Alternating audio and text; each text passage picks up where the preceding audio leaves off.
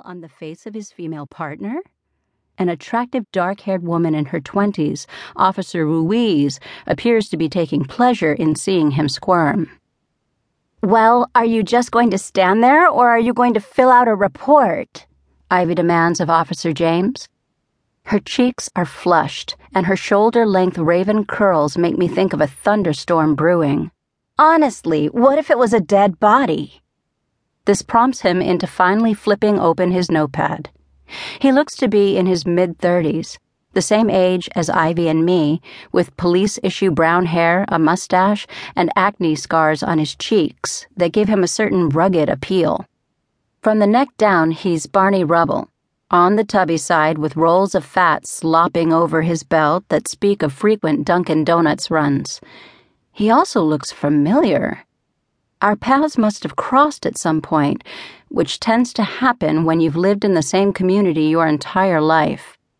Except for the 4 years I was at San Diego State, I've resided in the Northern California seaside town I call home since I first had my butt smacked in the delivery room at Cypress Bay Community, down the street from the Catholic church where I attended Mass when I was growing up, and where these days I attend AA meetings.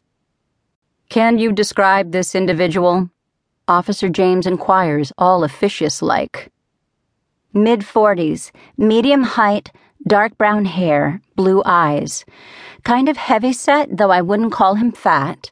Ivy describes the man she suspects of having made off with her diorama of ladybugs frolicking on the beach. "He was wearing tan slacks, Merrells, and a light blue O'Neill t-shirt." Officer James whistles, impressed. "Sounds like you got a good look at him." "He went out of his way to chat me up," she explains. "I'll bet." He waggles his eyebrows suggestively. Suddenly I remember where I know him from. He was in Ivy's and my class at Harbor High. Jordan James. I'd have recognized him sooner if not for the mustache and 50 pounds he's gained since then. It was Jordan who pulled that cruel prank on Rachel Shuck, asking her to the junior prom so she'd be humiliated when he stood her up. I had overheard him laughing about it with his buddies at the prom, saying stuff like, "I should have made it a bucket of pig's blood." I'd been having a crappy evening to begin with. My own date, Adam Ricci, was in the John puking up his guts from the vodka we'd spiked our punch with. Amateurs are such wusses. And this had really gotten me riled. So I'd come up with a plan to teach Jordan a lesson.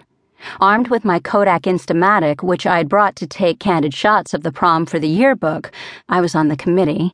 I'd then enlisted the help of my friend Evan McDougal, the Carson Kressley of Harbor High, who was out and proud, sporting guy liner and sequined high tops before it was socially acceptable. The photo of Evan planting a big wet one on a surprised-looking Jordan became an instant classic when it appeared in the yearbook on the most memorable couples page. "Hey, didn't we go to school together?" I say to him now, a big fake smile on my face. "Yeah, come to think of it, you look kind of familiar." He gives me a funny look, like maybe he suspects I was behind his most humiliating moment in high school. Or maybe it's because of what happened with Spence Breedlove later on that year when I was the talk of our junior class. "Her, I remember." He jerks his head toward my best friend. How could he not?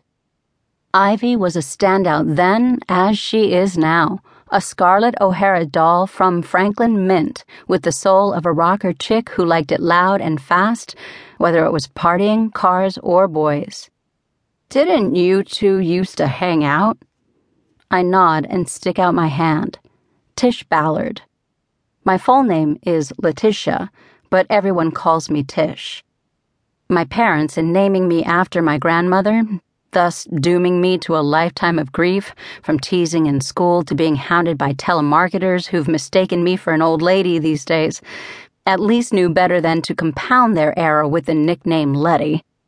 I drop my gaze to his ring finger as we shake hands. "You're married, I see. Good for you. Commitment ceremony, or did you make